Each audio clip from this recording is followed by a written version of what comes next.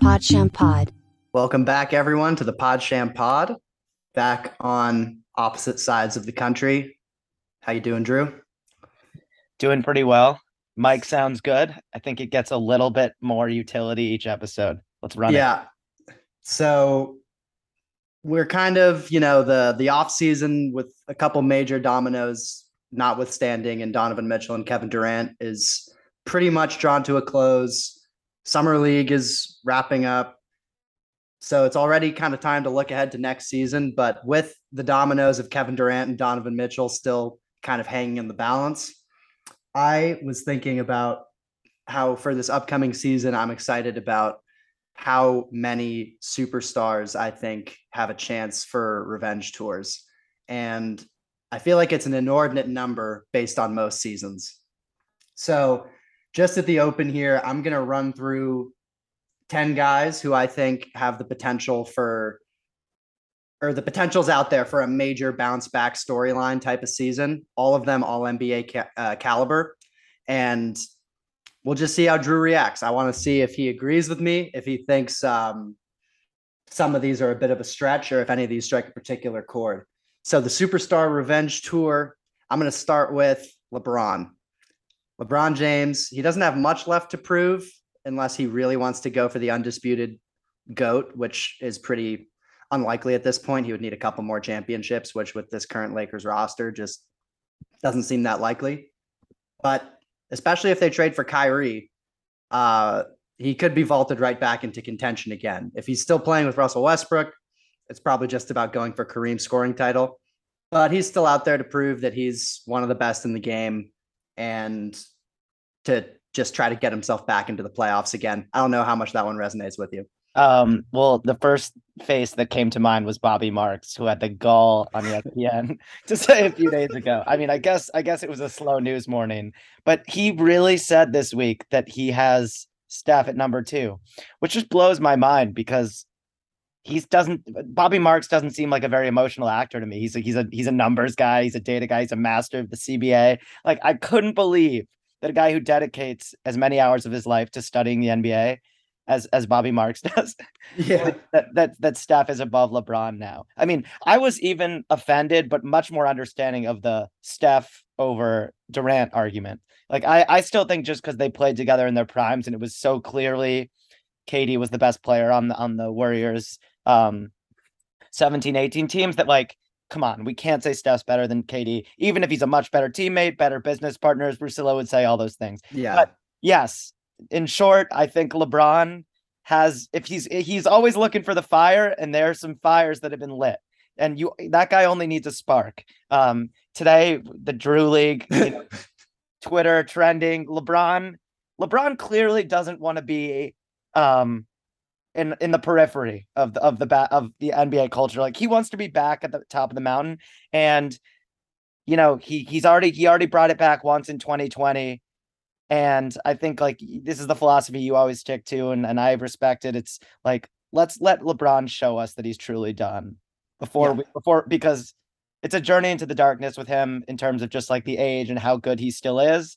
He wasn't the problem with the Lakers last year. God, I want LeBron to just give us like one more 2020 reminder. Yeah. Whether he wins it all or not, just to have them in the mix, whether it's Kyrie gets there, AD has, AD reemerges.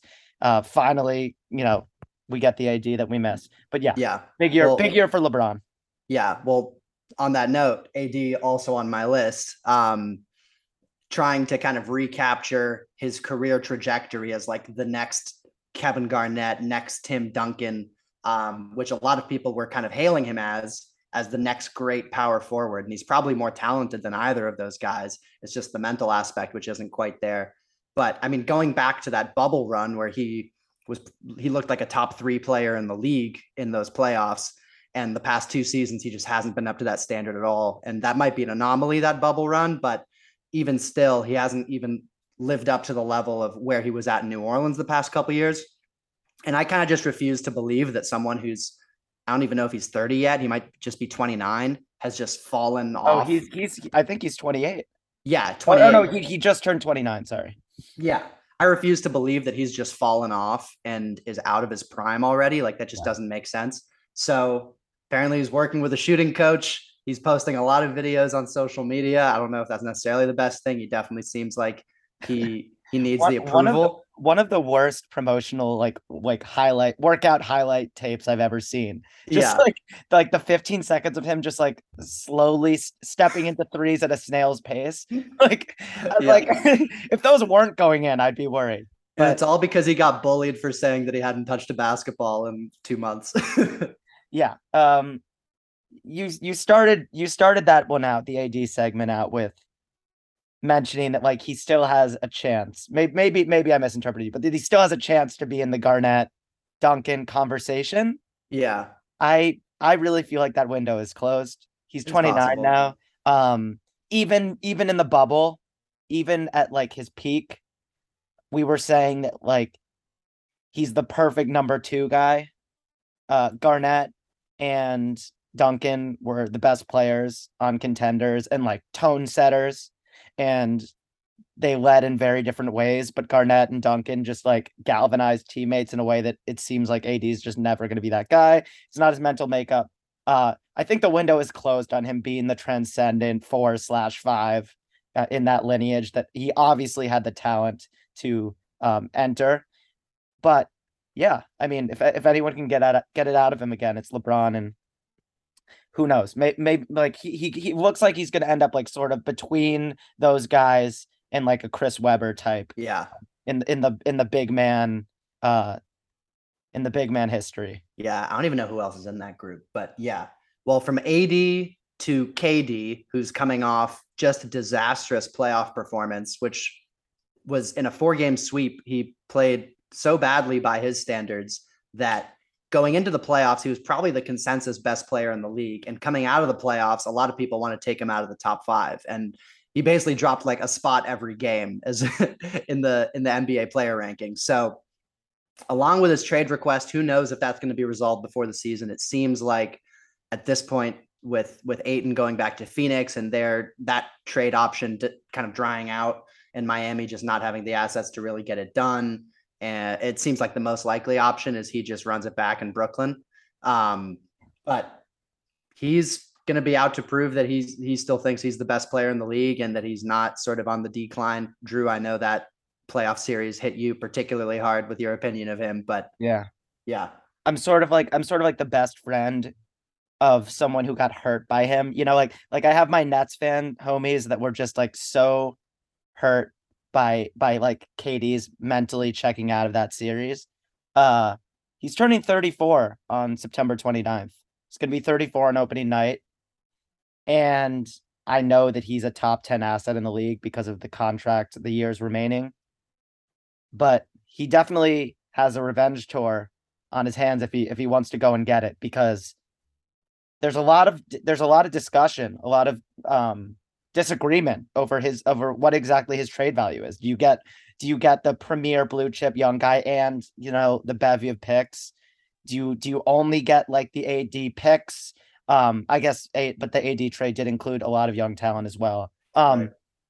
But yeah, I think just the fact that we are quite literally being forced to consider like what is Kevin Durant worth right now on this contract, turning 34 before the 22-23 season starts. I think that he's probably wants to come back and prove to people that he's better than Jason Tatum. He's better than these young up and comers, and that with the right supporting cast, with a big enough roster around him, he can still be the guy that we thought he was entering the playoffs. Yeah. This next guy might be number 1 in the revenge tour rankings if I was positive that he felt revenge and human feelings. But Kawhi Leonard has not played basketball in over a year. Last time we saw him, he was leading a very dangerous looking Clippers team that beat the Jazz with him out and then forced the Suns to 6 games also with him out.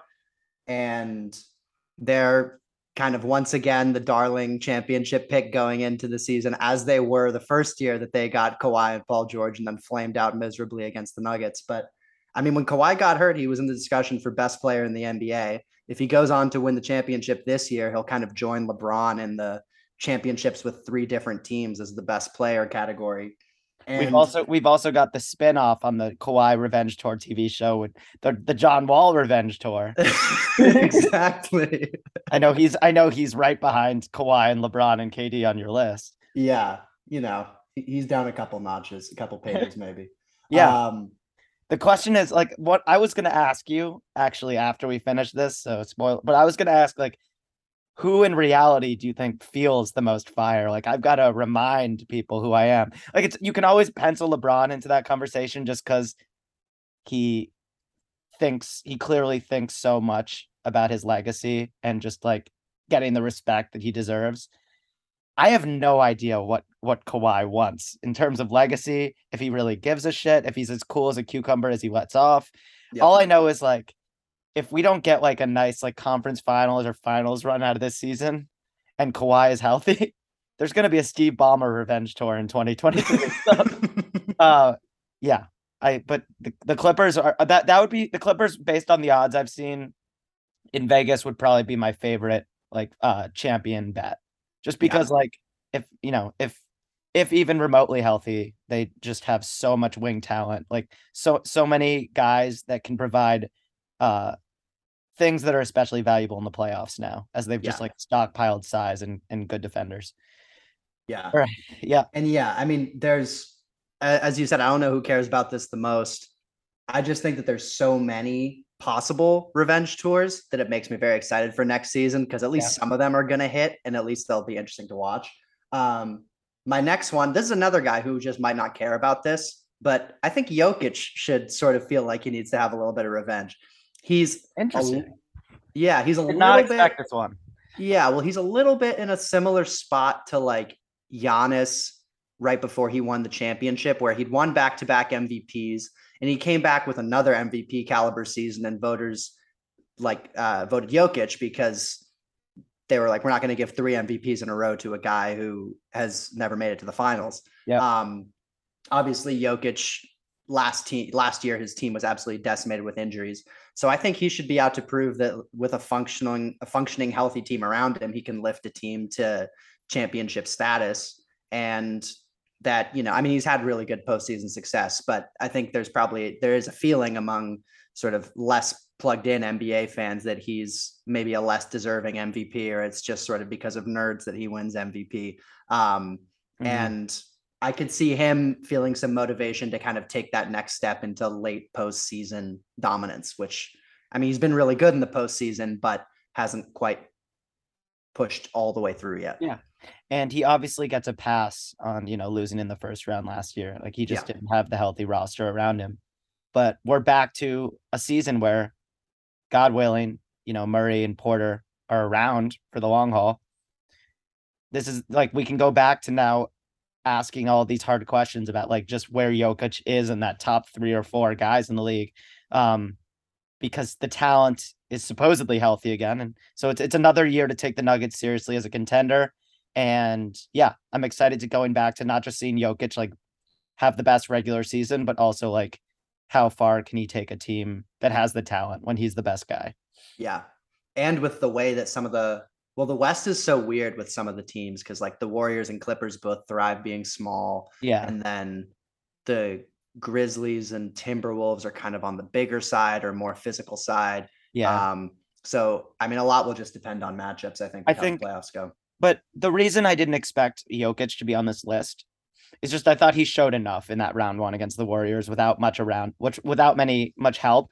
He just like they won a game, they lost it in 5, but it was competitive. It wasn't just like a complete blowout. And he mesmerized Draymond. Draymond went on his podcast and just talked about like how incredible it is trying to like handle a guy that can do all the things Jokic can. And no one really causes Draymond major issues. That was kind of like that's why I was so hard on KD, because I was looking at a similar situation in the East, like a superstar MVP candidate who didn't have sufficient talent around him, who like Jokic just was more engaged, looked like there was more there. He brought more pride to that series, knowing full well that he wasn't going to beat the Warriors, whether they were the future title team or not.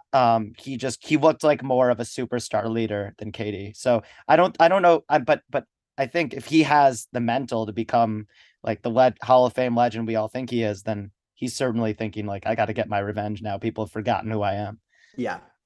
And again, he might not be wired that way. He might just kind of be chill to just kind of do his own thing and thrive in the team concept. But I mean, I think right now he's probably like dancing whatever the Serbian hora is like on the farm, but he'll be back ready to go. Yeah.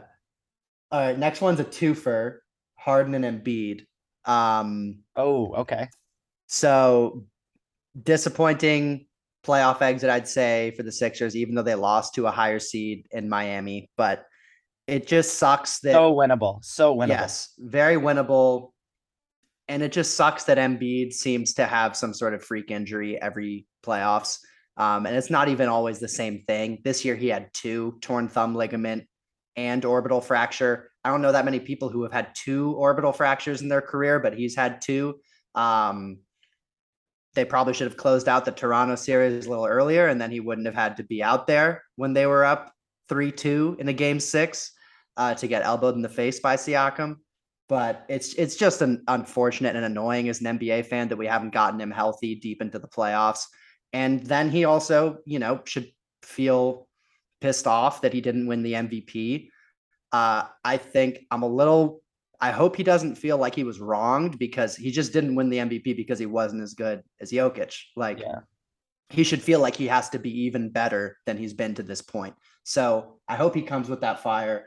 And James Harden, who knows? Like there's a lot of videos of him training out there. He's saying all the right things. He took a tremendous pay cut in a way that you don't see a lot of NBA players take in the offseason on their contracts. So both of those guys, have the potential to take another step, and that team is a lot deeper now too. So I'm very interested to see how they look next year. Yeah. And if you are playing devil's advocate or trying to fire up Embiid, who seems to respond well to brutal honesty, you're saying, look, dude, you were about as good as Jokic. It seems like most of the smart basketball people think he was a tiny bit better than you in the regular season. And then, Harden was a shell, but you still went into the playoffs and didn't do enough to prove that you're the better playoff guy than Jokic. So his talent is through the roof. We're doing a contract draft basically after this. We're going to draft the guys that make up $150 million teams of the best contracts in our opinions. And Embiid's in the mix for that.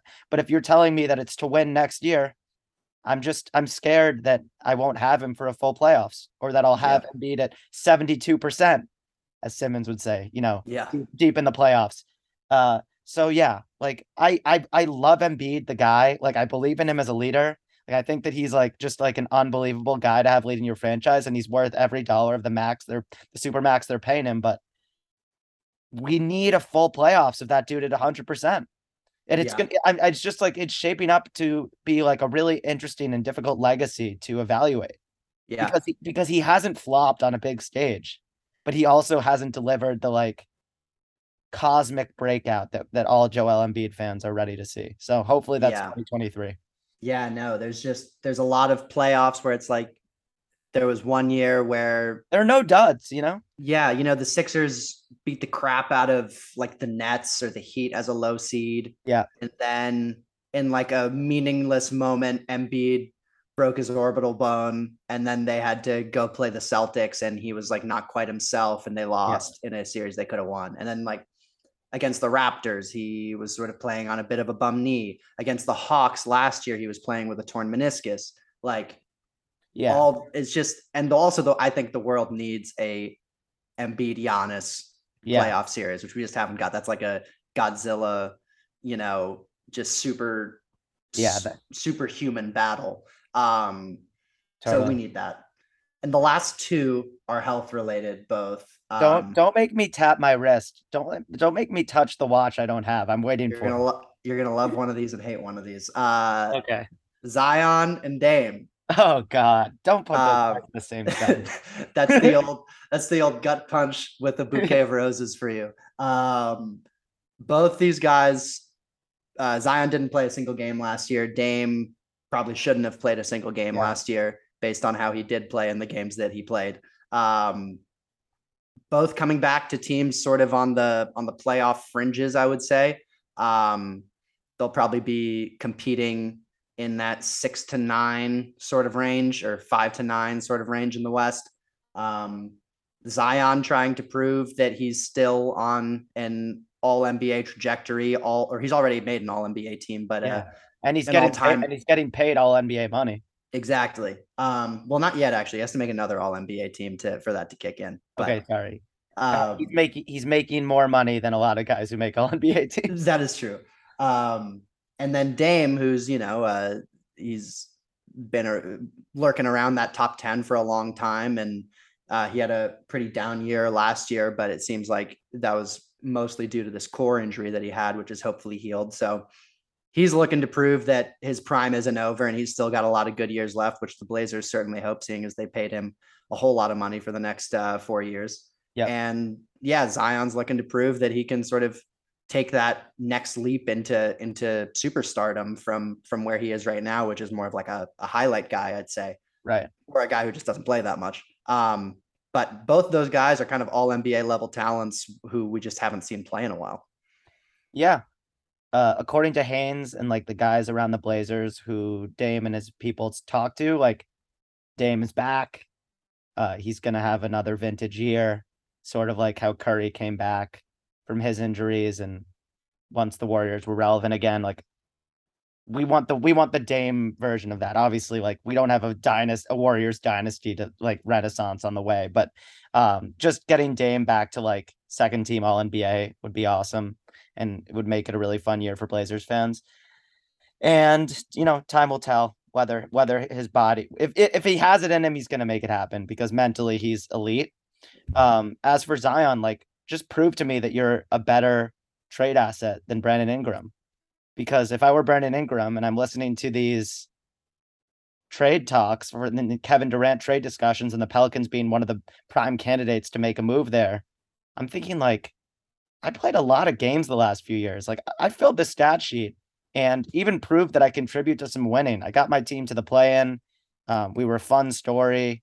I can score. My facilitation is incredibly underrated, or I hope rated.